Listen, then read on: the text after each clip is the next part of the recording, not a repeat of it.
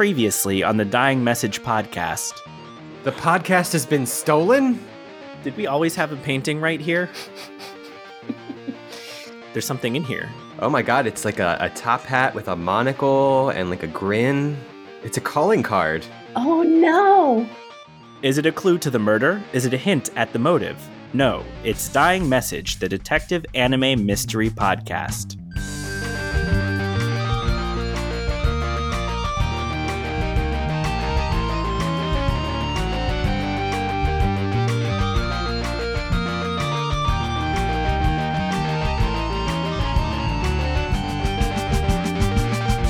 Welcome to Dying Message, where each week we watch detective anime along with a mystery guest, except for last week and also this week, while we try to recover our podcast, which has been stolen by thieves.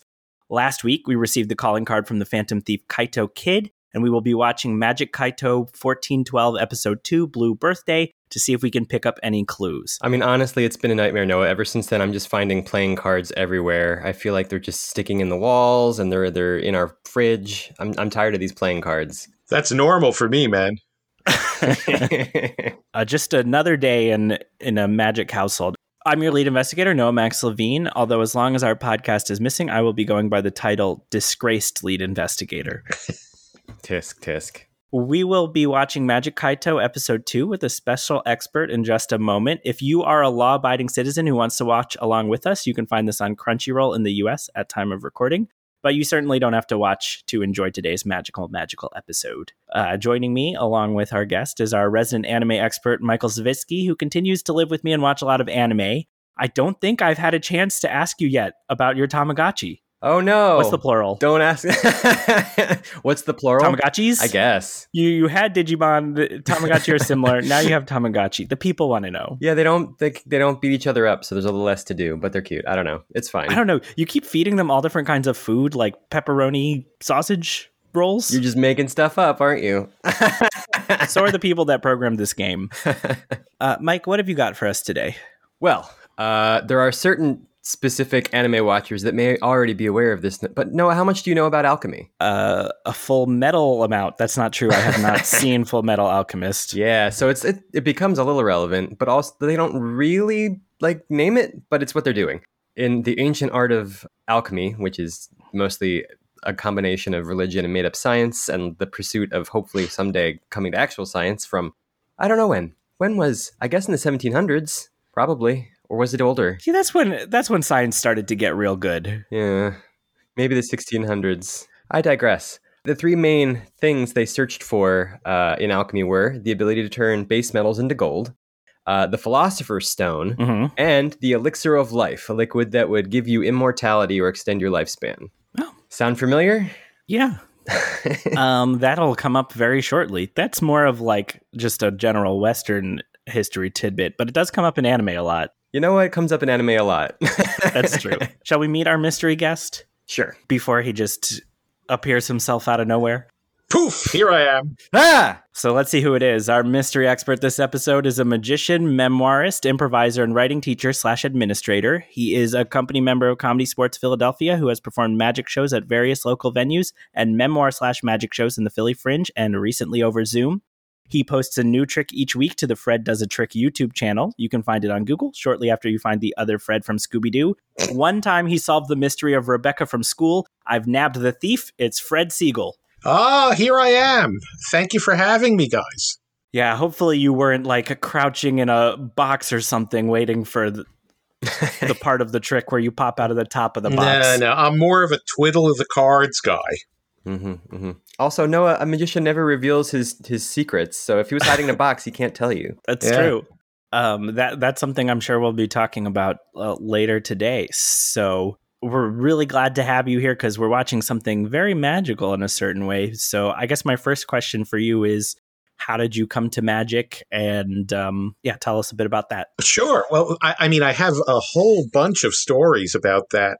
I guess the most dramatic one is the time I saw a woman turn into a gorilla in Atlantic City, New Jersey. It was on the outside of, $1 million pier, which is now a large shopping mall. You would walk by and you would hear, the ape girl, the ape girl, the ape girl. You see the hair grow. Watch her as she slowly changes before your very eyes from a beautiful girl into a big, hairy gorilla. Only 75 cents you could go in there and see this thing. And an 8-year-old Fred with his family, and may have been 9-year-old Fred. I do have a picture from that night, so I was pretty young. We got in there, we saw the ape girl, and as stupid as it was, as obvious as it was that I was watching a magic trick. In fact, it is the same magic trick that you have in the back of the book, More Fun with Magic by Joseph Leeming, a favorite of mine from the children's library when I was that age. It enables you to put a little doll into a box, and then the doll would turn into a skeleton. So I'm watching the girl turn into it's done with mirrors, by the way. Spoilers. Well, here's the thing, though. I can tell you that, and you still won't know really what that means. Mm-hmm. And if you saw it, you might be fooled by it anyway. So what happens in this little tent, for the 75 cents, there's a woman in a cage, and then a man with a beard hits a gong, he says, "Think gorilla." And the girl, it's a girl to gorilla. I would say a woman, I guess. To me, she was old. But she turned a little bit darker. And then again, think gorilla. And she turns darker still, and her nostrils flare, and her forehead seems to push forward, and this can't be real. And there's another think gorilla. And finally, well, not finally, almost there. We're looking at what's obviously a fake gorilla, This is not scary at all. I mean, she's alive. It said so on the posters outside. She's alive. You ever see those banners at carnivals? Alive. On TV shows. But I knew she didn't really turn into a gorilla. And then when finally she was all there, I'm looking at her. There she is. No problem. 8 or 9-year-old Fred. Maybe I was 10. I don't know how the hell. But she's there. And she grabs the bars of the cage and she starts shaking them, and this isn't scary at all. And then suddenly, with a loud snap, Satanya breaks the cage open. And the ape girl is not only alive, she's coming for me. And in that moment, my 8-year-old legs, or was I maybe 9, went on their own. They went rogue, man, and they ran. They got me out of that enclosure. And as soon as I hit the night air and I saw outside and I looked around and I could see all the people pointing and laughing and staring at me, I started to cry. How could I be taken in by something so fake? It was a thrilling magic trick.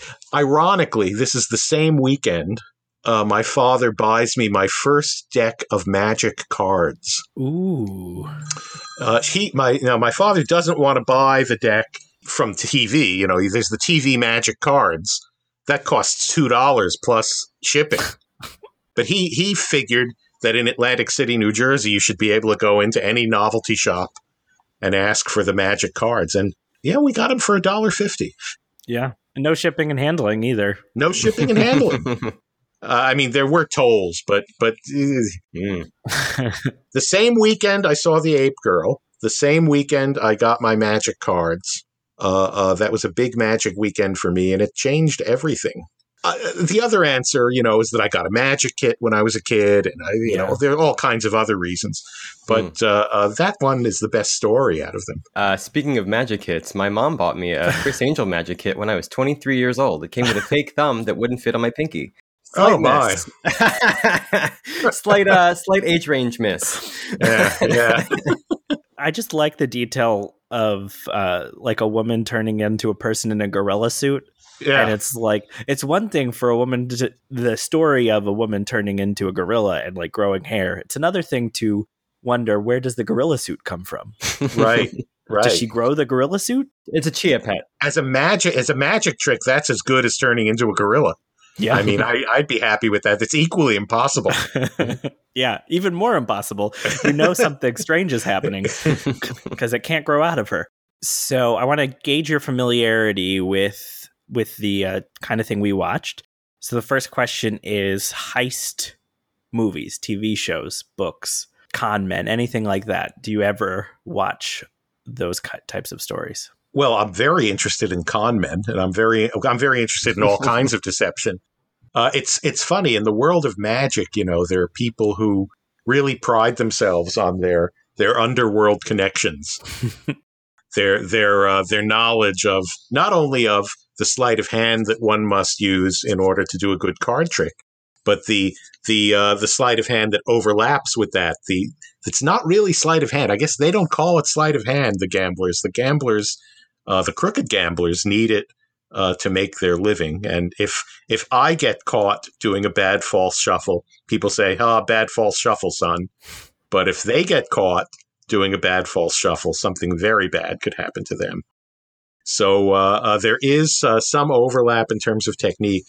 To tell you the truth, I don't feel that romantic about cheaters. Yeah. Many of my friends who do magic, they love thinking about this and imagining themselves hanging out with these guys. And I don't think I don't want to hang out with these guys. They're criminals. They want my money. They want to, they want to do things to me. But I'm very interested in all kinds of cheating and conning. If you were here live, I'd do you the 3-card Monty, show you the 3-card Monty, show you the shell game, and all that stuff. The closest now in terms of watching anime, that was my next question. Okay, yeah. You beat me to it. Go ahead. Well, I don't these days watch anime. Now that said, when I was a young lad in the same Ape Girl few years, for example, there was Wee Willie Weber's Colorful Cartoon Club on TV in the afternoons, where you would eat tasty cake and watch Wee Willie. And he showed cartoons. Among the things we watched were Astro Boy and Ace Man, Kimba the White Lion, and Marine Boy, and Gigantor. And these were all of these Japanese imports that looked different from the cartoons that we watched, that were different in the sense that they had narratives that went over, weeks. Mm-hmm. They had love interests, which the kinds of I was watching the old Warner Brothers ones from the 40s and 50s that wound up on TV, and even the Hanna-Barbera ones. But they're all like 7-minute cartoons, and there's no information in one of them that you have to remember to the next one. It's always the same thing happens. But these were like that, So I'm watching the thing that we're talking about tonight, and it's a little. It reminds me of Speed Racer. They have a love interest in Speed Racer. The mysterious Racer X is actually his long lost brother. So I hope I'm not making. There's a danger that I'm making an idiot of myself, and I have no understanding of what anime is. No, but Astro Boy or Tetsuan. I think Tetsuan 8 was the original name of that. Speed Racer or Maka Go-Go. Yeah. They're all some of the earliest examples of anime getting localized. Yeah. I looked up Wee Willie Weber Colorful Cartoon Club because it looks like it was a local thing to the Philly area, that he was the personality that hosted this on local television and then showed all these different cartoons like you were talking about. Right. There was also Sally Starr, our gal Sal, who was who was important in the Popeye theater show. She showed Popeye cartoons, and she also would have magicians on once in a while, which filled me with rage because I was not on it. Other magicians were. I guess it's a similar kind of show to like the one that Jim Henson was on, like as he was making his way up. I think that was around the same time. Yeah. But in a different place. Right. Some kind of local show. I just read the Henson book. It's a big fat Jim Henson book that one of my other things is show business biographies. So I read that recently, and he had a hell of a career. So it sounds like this is probably the first heist thief anime, or probably any mystery anime of any kind that you've seen. Correct. Awesome. That's what we like to hear. Although we also like to hear the other answer to that question. We just like having guests.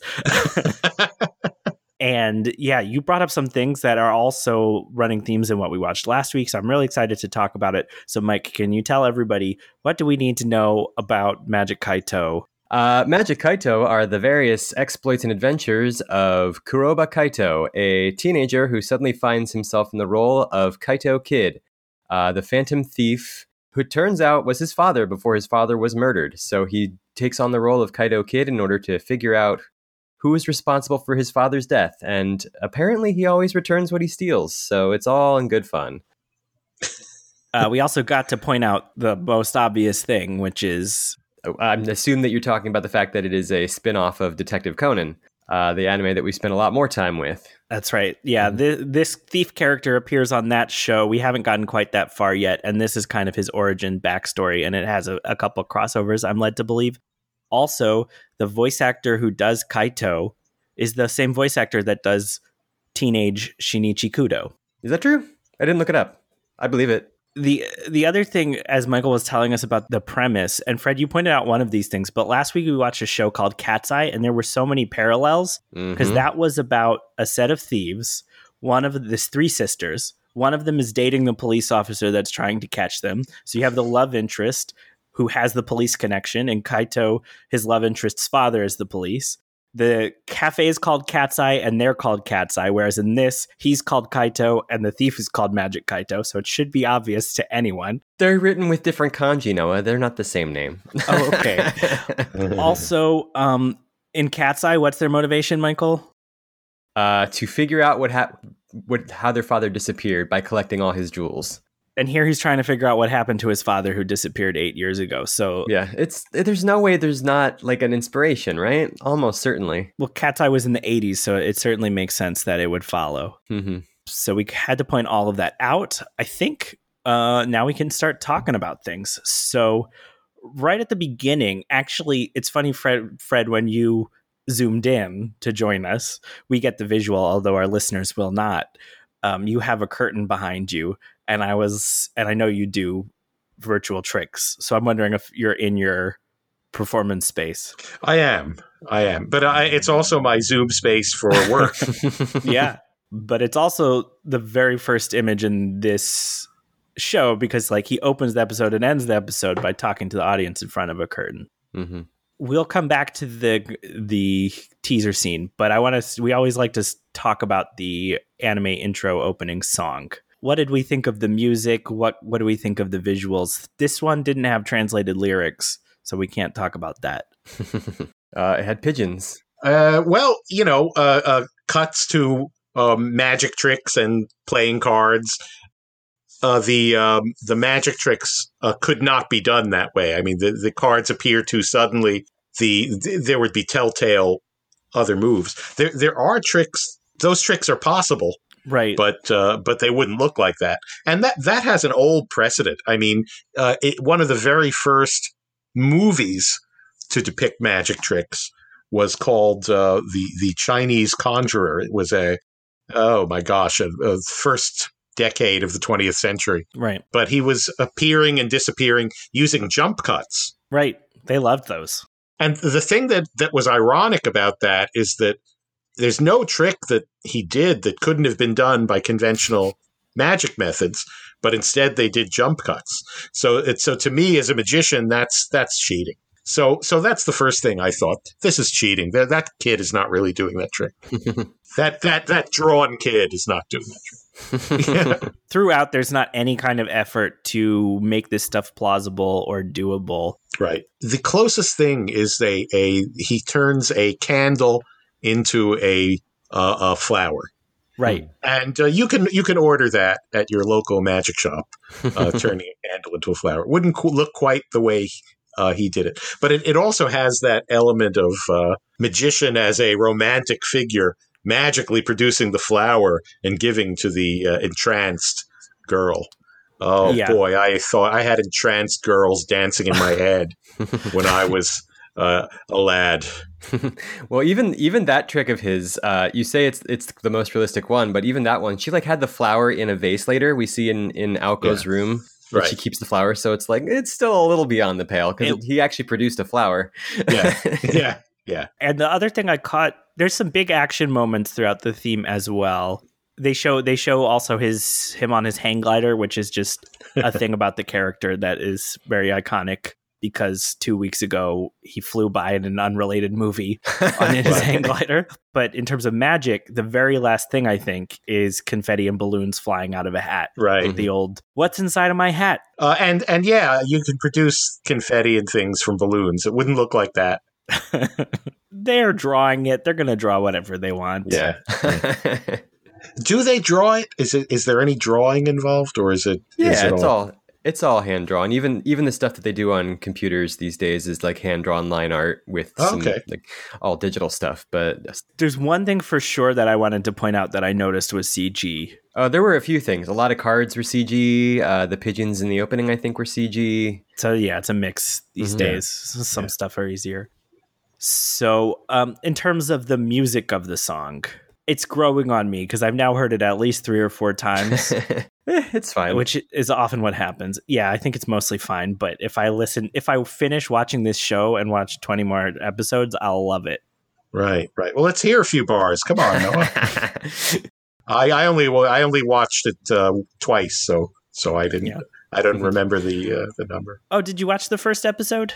I did not watch the first episode. But you watched this one twice. Great. I watched it. Yeah. Oh, we didn't comment on that. We're talking about episode 2 as an intro to this show. The first episode does a bit more of setup and explains like how he finds out that his father was the thief and things like that. But for editorial reasons, we're starting with episode 2. And this is, I think, does a lot of explaining and bringing people up to speed as well. Mm-hmm. The very first scene, he has stolen a gem and is making his getaway from the police. The first episode, which I just said that we skipped, I think the theme of that episode was kind of misdirection, but that's also what happens here that they're trying to play off of, because it looks like he's flying away on a blimp hang glider, but it's actually just a dummy on the blimp hang glider. And he uses that to get away. Right. That's actually, there are magic tricks that work that way. Even in the Thurston show, there were magic tricks that there was this substitution of one body for another dummy, either a physical dummy or another person who acts as a dummy. So you think it's person A, but it's not. And person A has a chance to disappear and go somewhere else and appear in the house somewhere. And I've watched just enough. Oh, I haven't said this, but I've watched quite a bit of Penn and Teller Fool Us. Great show. I love that show. And then they also do a trick. I think they've maybe done it on the show. They do the trick where they do the boxes, but they do it clear. Yes.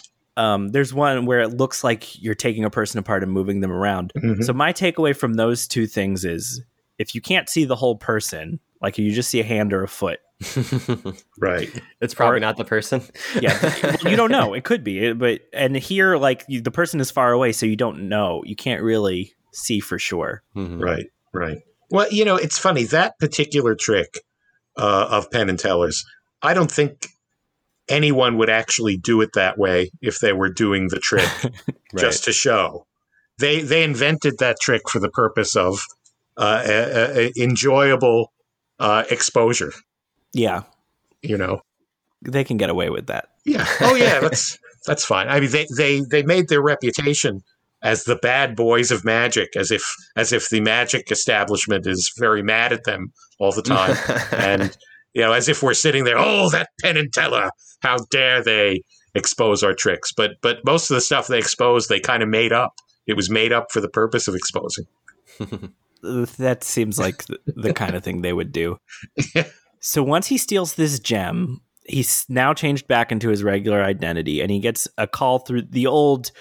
you're walking by a public phone booth and it rings, which this was aired on television in 2014. I don't know. Do we know about phone booths in Japan? They're still there. Phone cards are still sold. Okay. Yeah, it's a public service that's maintained. I think one of the main reasons we don't have them in the United States anymore is because they were private. And once they got junky, they just never put any more up. We could do a history of public phone booths someday. But what happens on that phone call? Some randos like, I've told you, never go after precious gems. Which is, When we later meet this person, like he doesn't Yeah. seem competent enough to like randomly have the phone number of a phone booth where he just happens to be standing. I don't know. I don't think their names were given in this episode, but Sure, his name was Snake. oh, his name was Snake. Yeah, the guy with the hat and the mustache is called Snake, and then he reports to someone who is only called the sub boss of the organization. It's not important enough to get a name. The one thing I'm disappointed we missed in the first episode is some of the stuff setting up his lair. But here he goes to the Blue Parrot Bar, which is where we find his assistant, an older man named G, who had worked with his father. I called him Alfred as I was watching it because, for obvious reasons, I think this thing was all Batmanish. He has a lot of butler energy to the degree that he refers to him as young master in the way that a butler would. Yeah. A funny wordplay. I don't know if it's even wordplay, but like his last name is G, and he calls him G-chan, which is actually slang for like grandfather or something that you would sort of casually call an older man. But like it's also his last name. It's like you can only get away with that every once in a while before it's hammy. Yeah. Well, he even drives the getaway car in this episode, which is something Alfred would occasionally do, at least in the Batman animated series. Although the Batman series that I like the most, he had the Alf cycle. I don't know if you remember the Alf cycle. Alfred did? Yeah, he took out of the back of the Batmobile on the television show, the campy television show.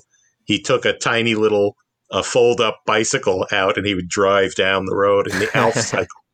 It's a good reminder. I haven't seen enough of that. Yeah, I don't remember that one. I do remember Batgirl on her weird little like motocross thing, but I don't. Yeah. Yeah. Alfred sometimes is the guy who does the gadgets, and here G has just procured the gadgets. Right. They're hidden in a billiard table. That was a little James Bond energy in that. But I wondered about there's something a little ominous. There was whispering. What was that, Noah? Come on, explain this to me. When they whisper to each other, just so we don't see what the gadgets are? Yeah, he has a gadget. It looks like a rumpled cloth or something, and he whispers something to him about what it is. And I'm thinking, wow, this and it was made for him by the doctor somebody. And I don't know, I like what medical equipment is this? what medical situation does this young man have that he needs this? They're hinting very strongly that in several ways that these gadgets are made by Professor Agasa, which is a character in Detective Conan that this spins off of, who makes the gadgets for the detective character. Like they talk about like this doctor character, and they also like pan to the window where we see a yellow Volkswagen Beetle drive away, which is what Professor Agasa drives. So it's pretty much saying he does it without saying he does it. Mike is better than me because I found that out by going online and reading the trivia about the show. And he figured it out by spotting it in the episode. I didn't have to look it up. I accept the mystery. But yeah, in terms of the gadget, I think they're just saving it for later. Okay. It looked like a handkerchief, though, like something somebody blows their nose into. Yeah, well, I think we do see that later. It was really so bizarre when it's like this whole big setup of like the James Bond scene, right? Where he goes to Q. Is Q the one that makes the gadgets? Yeah. Well, provides. And it's like, here's your pen, here's your this. And they explain all of them. But here it was like, no, it's got to be a secret. We're not going to look in the box. We're not going to hear what they talk about because they pull it out later.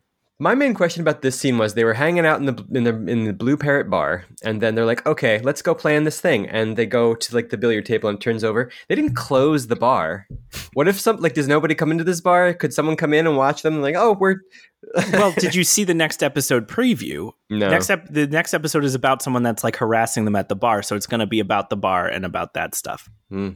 If we ever cover that, who knows what the future holds. So now we get to class. Kaito is reading on his phone an article about his own pronouncement as the thief that he's going to steal the Sapphire Blue birthday. So we didn't talk too much about the gentleman thief idea, but especially this week and next week it comes up. But this is one of the things they do. They always send the like police or whoever a note that says, I'm going to steal this at this such and such a time, the challenge of what they're doing. So if you have seen or heard us talk about Detective Conan, Shinichi is a high school detective who has his childhood friend that he's not dating named Ron. There's also the high school detective, the West Heiji, who has the girl he's not dating Kaza that he grew up with. And here you have Kaito, who has the girl he's not dating, Oko, who he's also childhood friends with. So this is the same thing 3 times in the same universe. And also, these two look so much like Shinichi and Ran. Like their character designs are so similar. Their personalities are very different, but they look very similar. They just have like different haircuts. Kaito really teases her quite a bit, and it's actually her birthday today, which everyone seems to be forgetting. Ironic, because the Sapphire is called Blue Birthday. Right. It's a very intentional, because her name Aoko literally contains the kanji for the color blue. Oh. So it's literally the Blue Birthday on the Blue Birthday. It's very, very on the nose. On the nose. But I also like they remind us that her father is he Nakamori? Is that his name? Yeah, their last name is Nakamori. Her father is Nakamori, who's the detective that's trying to catch him, and she's mad at Kaito Kid the thief because every time he does a heist, her father is busy. And now he's going to be busy on her birthday because he's announced a heist. And this is where he turns the candle into the flower. He promises to show up at her birthday and like be the life of the party. Yeah. I don't like the way he treats her. I don't like the way he treats her. It's no good. He's not a likable dude. No, it's not good. It's an ongoing problem in anime, I would say. Not always, but I mean, he's like objectively worse than, say, Shinichi and Ran. Like he's just a dick. Yeah, but I could name a couple characters that are worse towards their girls that put up with them. Yeah, well, we ain't got to do that.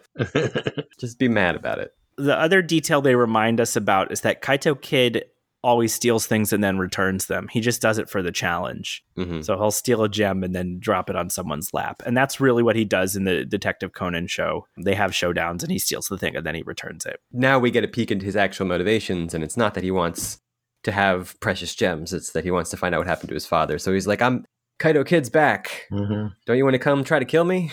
Right. And people think it's his father again, even though his father probably did die, but we'll find out maybe someday. So in the first episode, he like fell through a painting of his father, and that's how he discovered this lair, which we see next. Mm-hmm. And in here, he has it's the Bat Cave. Mm-hmm. If you had a Bat Cave, if you found your father's Bat Cave and it had a jukebox that had like records, like giving messages to you, would you just like sometimes had like, oh, the jukebox is talking to me? Or would you open the jukebox and get all the records and listen to all of them, right? He treats it like an ongoing conversation. He talks back to the records. Right. But it's like, I want to know now, what's the last one say? What are you saving for later? And then the jukebox was all 3D animation. Mm-hmm. Like it's a mechanism that moves things around. All right. So here we go. What is his father's tip for him today? It's supposed to be one of Thurston's 3 principles. Before you do a trick, you must never explain what's going to happen. And his father says that's one of the 3 principles as laid out by the great Thurston. So Fred, you said that you had heard of Thurston, but not his 3 principles. Yeah, I did not know that Thurston had 3 principles. These and that one that's noted in there it's well known. It's old stuff. You read your Scholastic book, magic book that you get for 60 cents. Well, I got mine for 60 cents. Today's kids might have to pay a couple of dollars for that. But it has the magician's rules at the beginning. Never tell the secret of a trick is one. And if you tell them what's going to happen, they'll have a better shot at figuring it out. So you probably don't want to do that. So we'll see. This actually doesn't come back until the very end of the episode, and it doesn't have to do with his heists in the episode, this principle. Right. But it ties in later. Yeah. I do like this heist when they get to the museum. I had a few questions about the security system that they had set up there. Well, that was from Mission Impossible. Yeah. You know. Oh, yeah. Yeah. Also, like, very similar to the safe setup in Cat's Eye in our previous episode. It had like true. The lasers and like the electrified cage, but it's like it's the cop telling the museum curator, or is this even a museum, or is this like a guy who has this like precious gems? It could be an art gallery. They call the guy a curator, but they don't tell us where they are. But yeah, it's like the cop is explaining the security system to the curator, which means the police department installed all this stuff. Like, where did the money for this come from? Well, they got gems. What? What's money when you have an enormous quantity of rare gems? Mm-hmm. Blue Birthday is India's biggest sapphire. Yeah. Mm. Is it based on a real thing at all? I didn't think to look it up. Probably not. But this is the kind of reverse of last week, because in Cat's Eye episode 1, the curator wouldn't let the police guard the thing because he's like, if you guard it, then they'll know where it is. So he had a fake one out on display and all that stuff. And here the police are all over it. And the curator is like, this is too much. Uh-huh. They have the cage is an unbreakable alloy. You could like get a hand through it, but you couldn't get much more through it. The lasers, like Michael said, that vaporize anything that touches. Actually, it looked like anything that touches the lasers explodes. Yeah. That's a good laser. And the floor is electrified. So Seems redundant. Yeah, a little bit. So Kaito somehow 5 steps ahead. He's right above the case. He drills through the ceiling so he can see the thing down from below, identifies all the traps and security. And this is, I guess, the wadded up thing that he whispered about earlier, which he lowers down on the ceiling. Oh, right. That's the wadded up thing.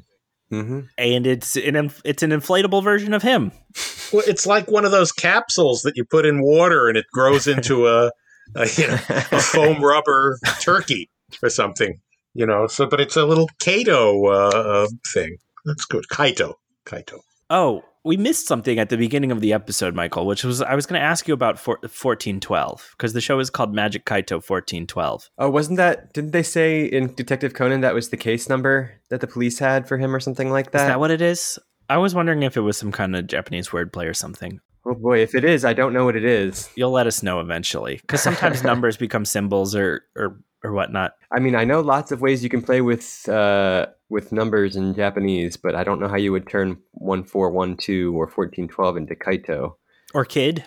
Maybe visually. Maybe you could visually turn them into parts of them into the English letters, maybe. But that's a stretch. It's okay. I made it up. We'll figure out before the end of this episode what the deal is with that number. And we were talking about the dummy. So the dummy appears in the case, and the police think that Kaito is crouching on top of the diamond inside of the cage. There's a couple things going on here, but they immediately deactivate all of the defenses. And every single one of them, like 20 of them, dogpile on top of the inflatable dummy. Right. The correct response seems to be to just leave the security system on. We got you. Right. He's trapped. And then Kaito has now disguised himself as a policeman. He changes outfits very quickly. Disguises himself as a policeman, goes in, dives into the pool, and then appears in the doorway back as himself, holding the gem, which he has now stolen. And he reactivates the trap and traps them all inside.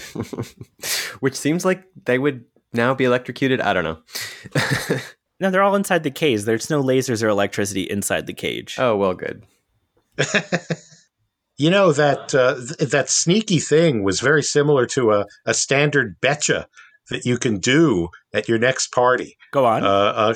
Okay, so you take, say, a $50 and a coffee mug, and you put the $50 on the table, and you put the coffee mug on top of it, and you say, "Fellas," or whoever's there, I'm gonna pull that coin out of there without touching the coffee cup.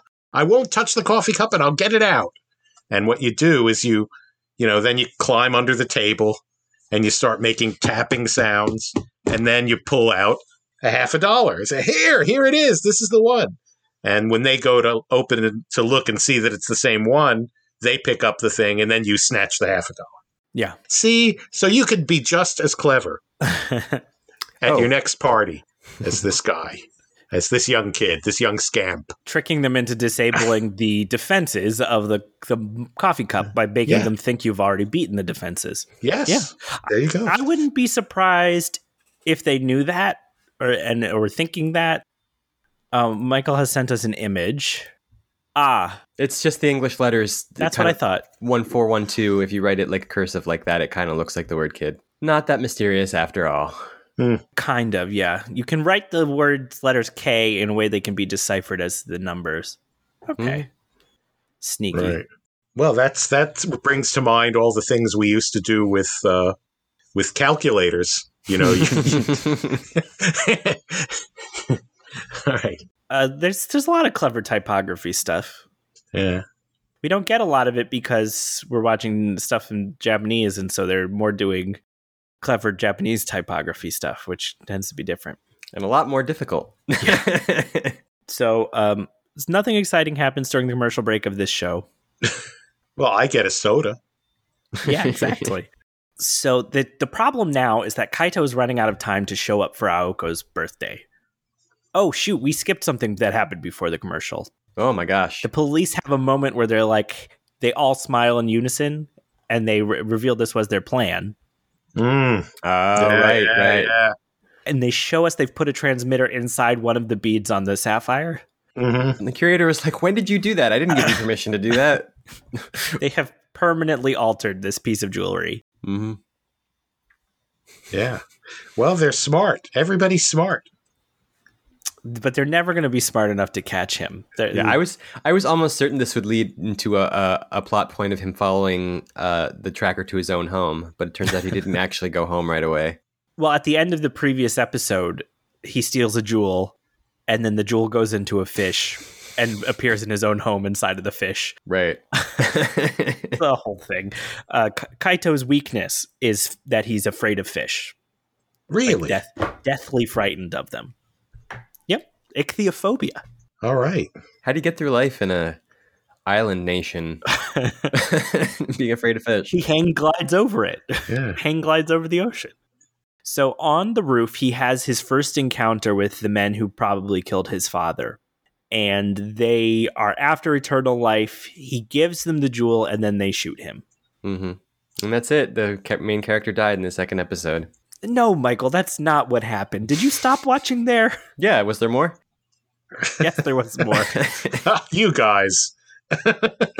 But first, what do we think of Aoko's birthday party?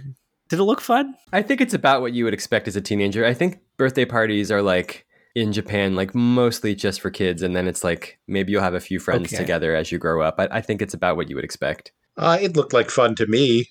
You know, get a piece of cake. They had a good spread on the table. Yeah. But you could see why they were all like teasing her about Kaito, who was supposed to show up and be the life of the party. Because they were just kind of sitting around having snacks. Mm-hmm. Including her friend who stopped by in a scene earlier when they were, I don't know, riffing on each other. Keiko. And I'm like, I just wrote down fake Sunoco ? She's just Aoko's friend. Yeah. Well, you know, there seems to be an equivalent to every Detective Conan character in this that's just a crappier version of them. So it's the same show. What kind of birthday party would it be without a Keiko? Womp. Very good. Very good. Wait, we didn't have cake at my birthday, which is the most recent birthday we've celebrated. That's not true. We got a cookie cake, but it got smashed in transit, so I got it for free. Oh, that's delicious. We had the choice between a second cookie cake and a refund. And yeah, it was just less pretty. It was still edible. Yeah, it was. It was very edible. Yeah. So we're now at a villa / manor. Another encounter basically with these folks. We know it. Oh no, we don't know what's happened yet. I guess we still think he's maybe dead, and he gets to do this big reveal.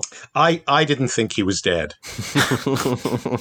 Not even for a minute. I'm just saying that. I'm putting that out there. You know, I hope it doesn't. I don't seem like I'm stuck on myself or anything like that. No, and it is kind of funny that they structured it this way. In a movie, you can maybe get away with it, but in the TV show, they're going to all this effort to not tell us what he's going to do, but like we kind of know how it's going to play out. We know he's not going to die, and you know things like that. Mm-hmm. So it turns out that there are big jewels spread across the globe. I hate the name of them. The big jewels, just the words "big jewels" in English. It sounded like in Japanese they were saying gems, like the English word gem. No, they were saying big jewels. They were big jewels. Oh, so maybe they were used gem elsewhere in the same sentence. Big jewels. Blue Birthday is just one of them. Now, one of these, but nobody knows which, has a smaller stone called Pandora inside, which grants you eternal life. Mm-hmm. And I love that it's to figure out which one it is, you just have to hold it up to the moon. But nobody's checked. No one checked that. No one figured out which one it was. And here's Snake, who shot him on the roof, is meeting with his boss, the sub-boss, because they talk about the bigger boss, which I thought was pretty funny that, like, just this chain of bosses that we now know about. Yeah, it's pretty generic. It's like we've already got, like, this team of guys in identical trench coats, and their leader, guy in different colored trench coat. Now they're reporting to guy with no name. Yeah. Who won't be important later. They're bad guys. That's why they've got trench coats. So it turns out that he had an inflatable parachute, which is how he didn't die when he fell off the roof. And he had the real gem in his pocket, which is what was hit by a bullet, which doesn't seem like a plan, but just he got really lucky. That is not a plan. I was like, bulletproof vest. Nope, got lucky. Okay. And he has realized Blue Birthday has a tracker in it, so he gives it back to them. It's not the real one with Pandora inside, but the police are there, so everybody flees, and the police get inside and just find the gem on the ground. There's one last moment I want to point out in this scene, which is the thing that happens with Nakamori at the end. He's like, Blue Birthday? Does that remind me of anything? And then he goes out drinking with his buddies instead of going home for his daughter's birthday. So maybe it's not Kaito's fault that Aoko feels neglected. But it is maybe her father's fault that she allows somebody else to treat her that way. Oh, my.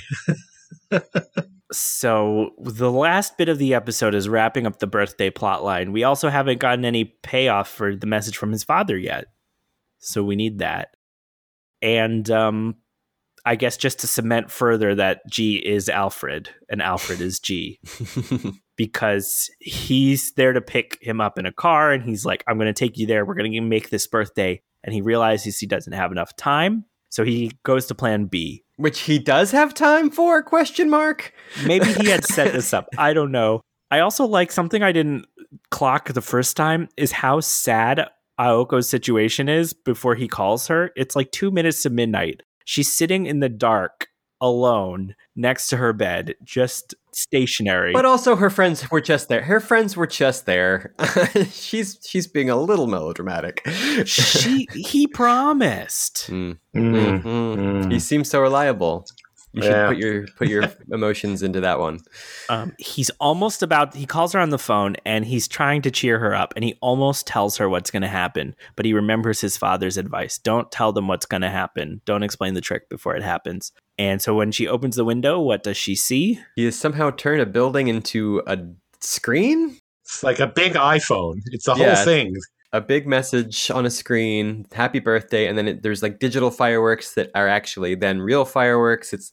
And then G is up on the roof, and he's, I guess, doing pyrotechnics on a laptop. I don't know if that's how pyrotechnics he's work. Operating the fireworks these days for sure.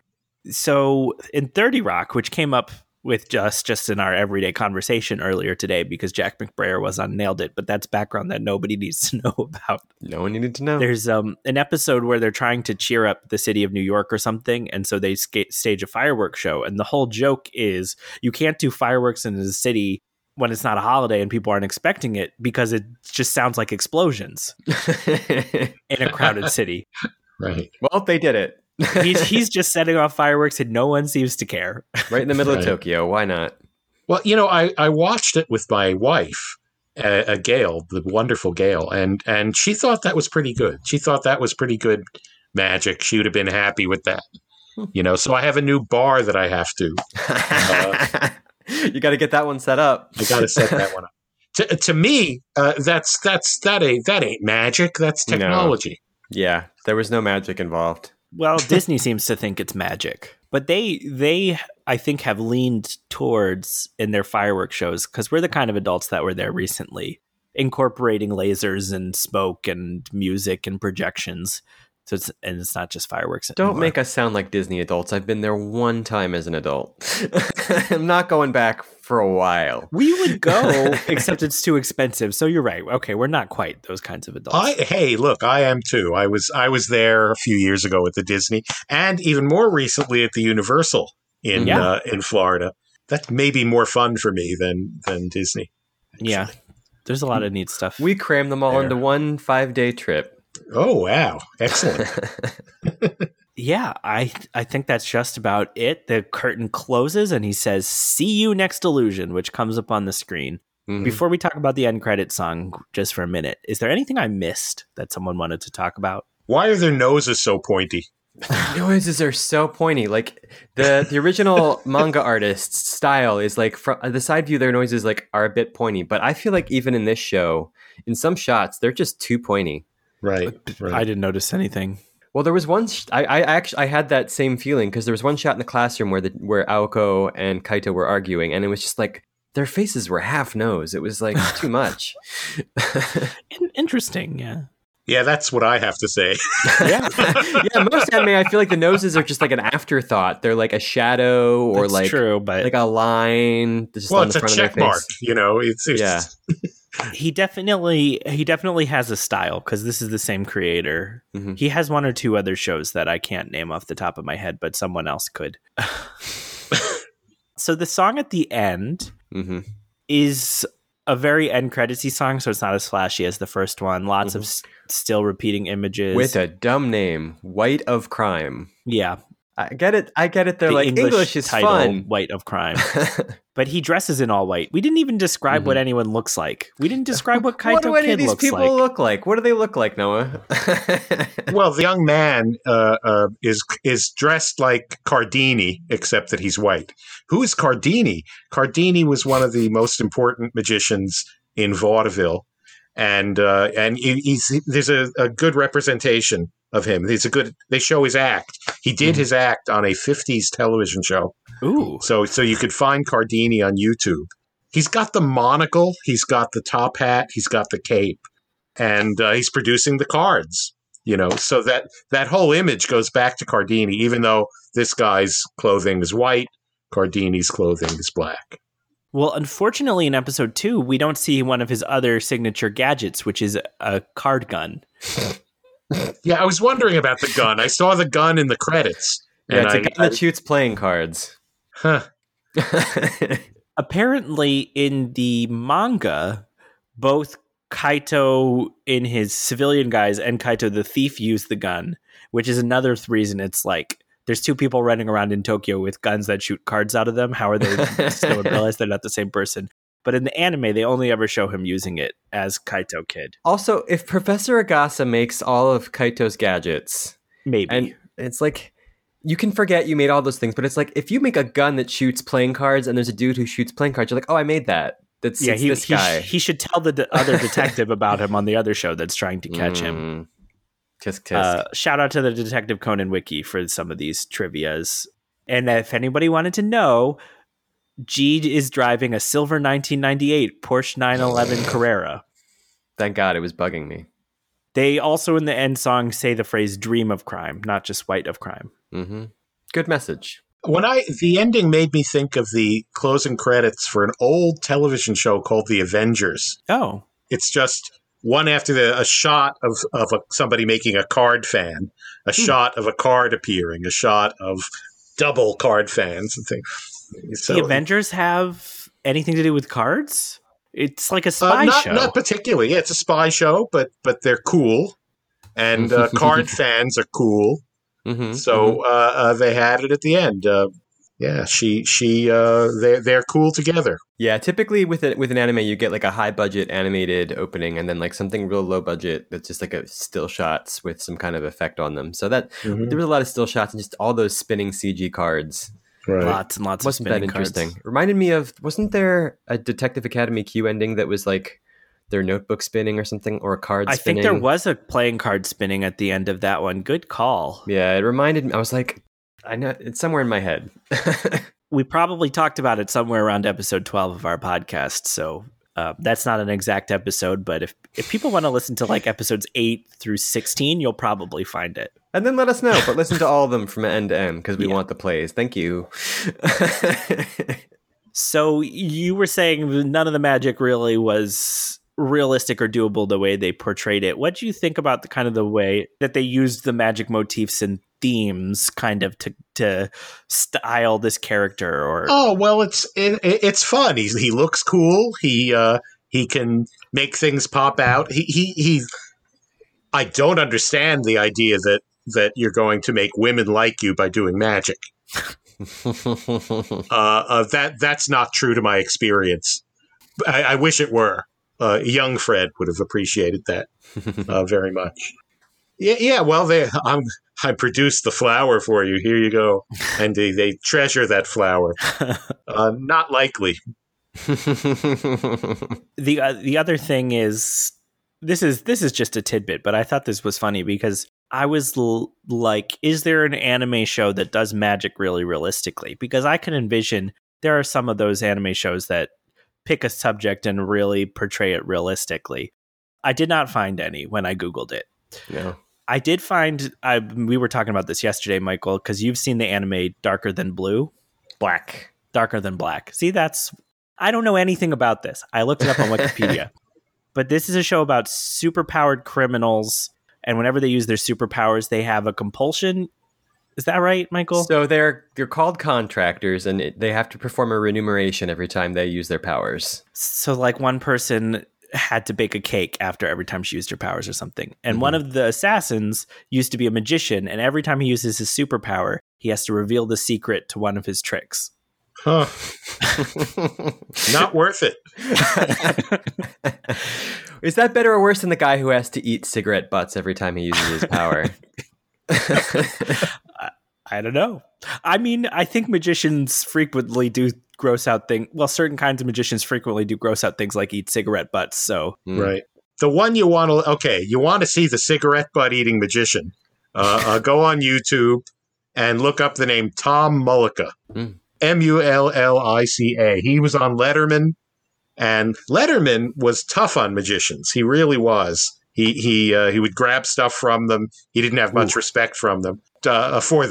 But Mullica just Letterman had nothing to say once Mullica was finished, because he apparently eats a whole pack of cigarettes and several napkins as well.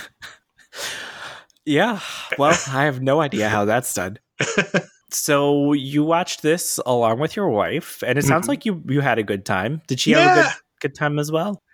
Sure. I'll talk to her about it more. She thought, she would have enjoyed the fireworks display at the end. She thought that showed a certain effort, Yeah. About magic being realistic in this context. It can't be, and there's been a controversy in magic for years. There were those who've said that magic doesn't work on television because if it's on television, then how do you know it's not the magic of television rather than the magic of what the magician? And they've worked on various ways to deal with that by swearing that you're seeing all the magic you see performed by Mark Wilson is just as it was performed, as if you were here, the camera. It's certainly watching a cartoon. I would have no expectation that the magic tricks would look anything like a real magic trick would look. Well, magic is about making something that is impossible look possible. Yeah, and that's not what this is. This is a narrative about a magician, and the narrative is what's important, not the narrative of the trick. Right. The other thing I'm thinking of is we touched on like con men earlier and thieves and things like that. And there's certainly is stuff like we recently watched the Netflix series Lupin, which I highly recommend, French series based on that thief. And he does sorts of things with, disguises and swapping things out, which you might see similarities between magic tricks and what he's doing. But it's not magic themed and it's not presenting it that way. But I'm wondering if there's I didn't do enough research, other examples of magicians using magic to do heists or being thieves. And I know there's the 2-film series Now You See Me, which doesn't predate Kaito Kid, so he didn't steal the idea from them. That's what I'm saying. But it doesn't seem to be a super common idea. There are some old movies in which you had evil magicians who were performing crimes. I think Chandu the magician. There was also on the other side there were various magicians who were also crime fighters. So a very old play from like the 1920s called The Spider by Fulton Oursler was about a magician who was solving crimes. I got a call from Mrs. Edelman when I was in high school. Mrs. Edelman called while The Magician was on, the television show The Magician, in which Bill Bixby was a magician who was always getting mixed up in crimes, but he was always exposing the crime. He was using his magic abilities. I was failing physics. Was it physics? It was science. It was before physics. I couldn't get the nuclear stuff. I couldn't figure out the little particles going from one thing to another. And she messed it up. I never saw that episode of The Magician because in those days, there was no VCR. You kids have a VCR. You're lucky. Magicians solving crimes. We're usually pretty focused on murder mysteries and things like that on this podcast. Mm-hmm. And we will be again once we figure out where our podcast has gotten to. But a show I enjoy is Jonathan Creek, which is a British show. He's the trick designer for a magician. Mm-hmm. And so the premise for that is he can figure out the solution to these murders because it's like a magic trick. So that's definitely a... they're using some of these themes except on the crime solving instead of crime committing area. Right. Oh, no. If you were looking for like magicians and as protagonists in anime, Yu-Gi-Oh! Arc 5, that's like the main character's whole shtick is that his father was a magician, so he's a magician and he tries to entertain people during his card playing things. That did come up when I searched for it, but it's still Yu-Gi-Oh! But it is the whole thing, yeah. That is interesting because Yu-Gi-Oh! Is a card game that they play in increasingly elaborate ways. And card tricks are very common. So, and there's often magician themes in that. The whole premise of that show is that they like the holograms are solid, so they like jump around and do performances and stuff. Yeah, I know. You were complaining about it, but you continued to watch it anyway.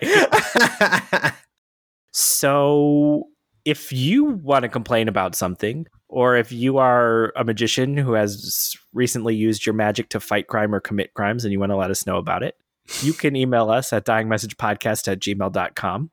There might be some legal issues there, so we'll get back to you on that. But so, Fred, you've got magic tricks on YouTube.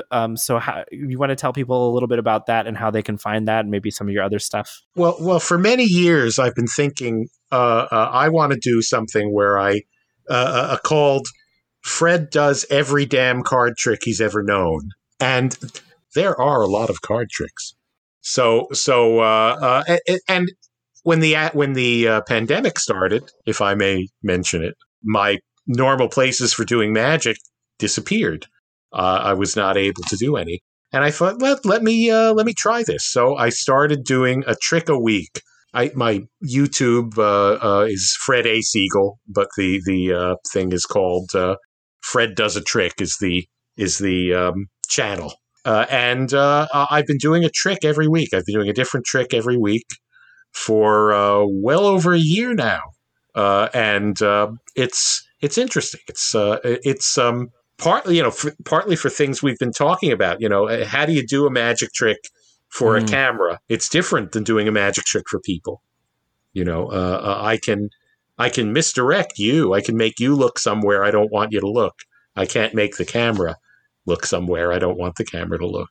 Yeah. On the other hand, the camera's not going to walk around you, right, and sneak up behind you. So there are advantages and there are disadvantages. Yeah. There's also a whole lot of tricks you can't do in that context because if I have people picking cards. I dub a voice. So I did a trick for Barney Rubble about a week ago, and Barney picked a card. The voice of Barney, I did it myself, actually. I'm going to tell you that right now. And, it's not such a great mystery, though, because it's possible that I'm in cahoots with myself. I could easily force a card on Barney. But still, the whole world of mind-reading magic, you can't do. You can't do it in that situation. So anyway, I have Fred Does a Trick. You can if you Google Fred Does a Trick, the first thing that's going to come up is Fred from Scooby-Doo. Nothing like me. I trust that you will be able to figure out that that's not me. But there are just many tricks up there that are me. Tricks between like a minute long, 2 minutes long at most. So that's been a lot of fun. Yeah, well, another thing that's been a lot of fun is having you join us on the podcast. Oh, shucks, guys. Thank you. Thank you so much for coming here and bringing a little bit of magic. Oh, man. Thank you. It's my pleasure. Addressing our listeners for just a moment, something really magical that you can do to help spread the word about the podcast is to go to Apple Podcasts and give us a star rating and write a little comment. Let other people know about what you enjoy so that they can figure out if this is something they might enjoy. Hey, maybe you're not listening on Apple Podcasts. Subscribe, review us if your service allows. You can also stay in touch with us on social media, Dying Message Podcast on Facebook, at Dying Message Pod on Twitter, and send us that email to dyingmessagepodcast@gmail.com. Probably not confessing to a crime. I really shouldn't solicit that. I'm not equipped to deal with what might happen, but there's much more to come. But first, Fred, I have to ask you about the mystery of Rebecca from school. Many years ago, when I was older than Ape Girl Fred, but like middle school Fred. Listen, I was in showbiz back then. I would go from one lunch table to another, performing my wonderful magic tricks, making my beautiful round card fans, and blowing coins out of my nose for the amusement of all of my classmates. And I get a call. One day from Rebecca. Rebecca wants me to come to her birthday party and do magic. I guess I'm 12 or 13, maybe 14. I don't know. It's hard to tell exactly. But I take the gig. It was 10 big ones. 10 big ones, which was good for me at that time.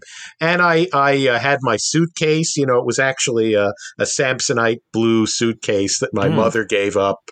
And I was wearing my red, white, and blue checkered shirt with the lapels the size of rib roasts. And I walked into the room, and it was a circle, a gigantic circle in a Northeast Philadelphia rec room.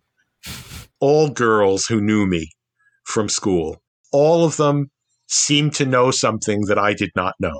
There was a mystery that I did not know. But I went forth. I did all my tricks. The fabulous Chinese egg bag that cost me $1.50 that I bought from the Top Hat Magic Company in Illinois. And my dove pan, where you make a little fire in it, and if you have a dove, you can pull a dove out of it. But I don't have a dove, so I produced a long stream of streamers, and I twirled the streamers on the end of a magic wand. It's like a what do you call it? A hurricane or a tornado, like a tornado on the end of a magic wand. Very impressive and exciting. And I did my show, and I bowed, and everybody seemed to like it. And then on the way out, I'm in the laundry room. Got to call my dad to have him come get me at this point. And Rebecca comes by and says, "Can I talk to you for a minute?" And I said, "Oh, sure." "You ever make out?"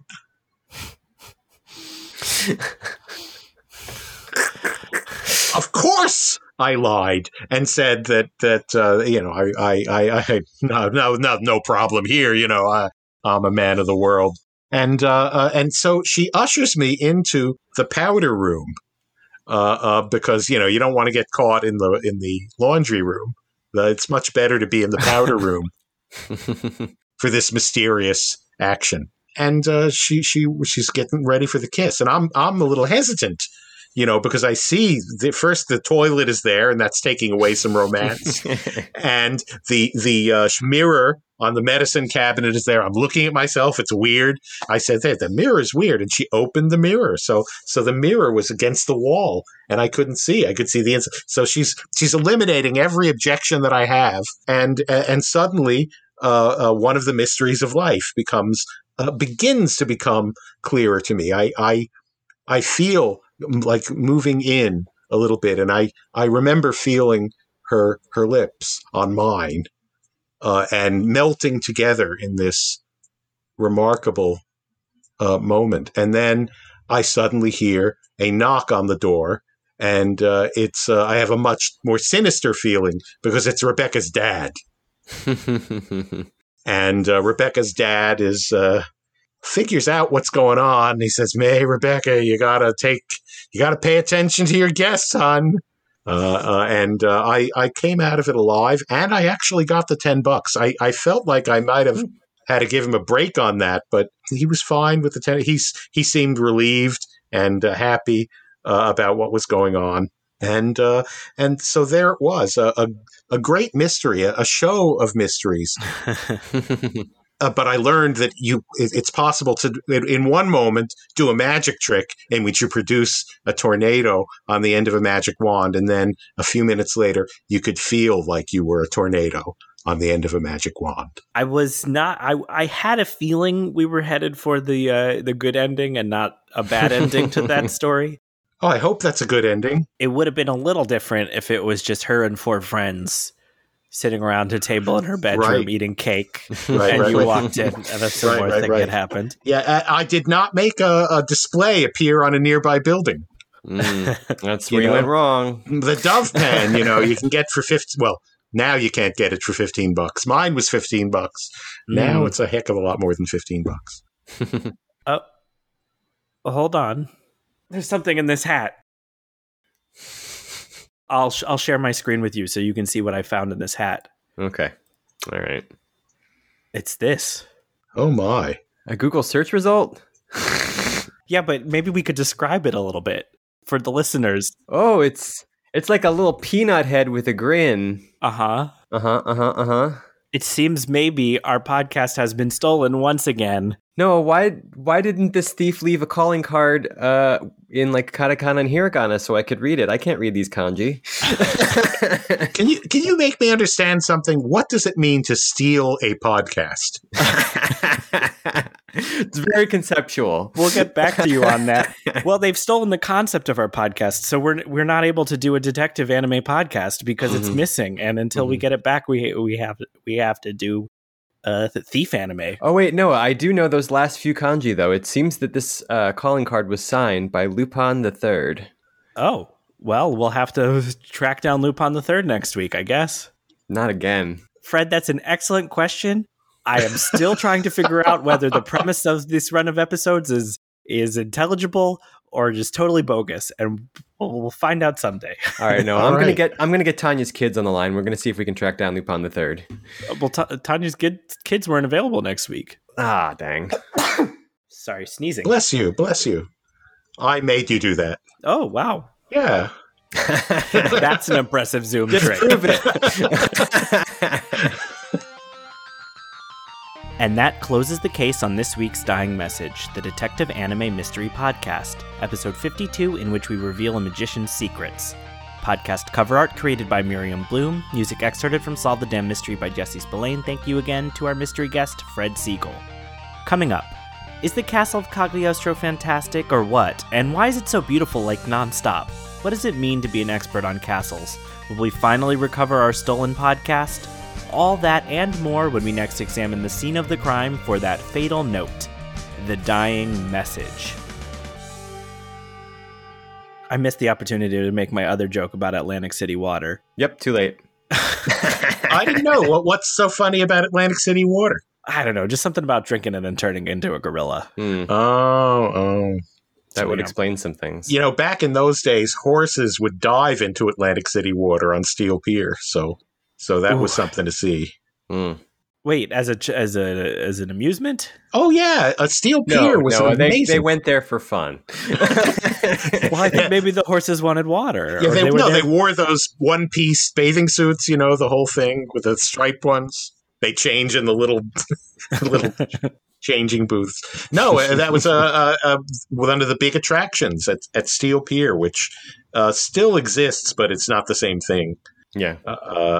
Yeah. The high diving, there would be a diving show, and then the horse would dive into a pool. Wow. Yeah. Impressive. That's a talented horse.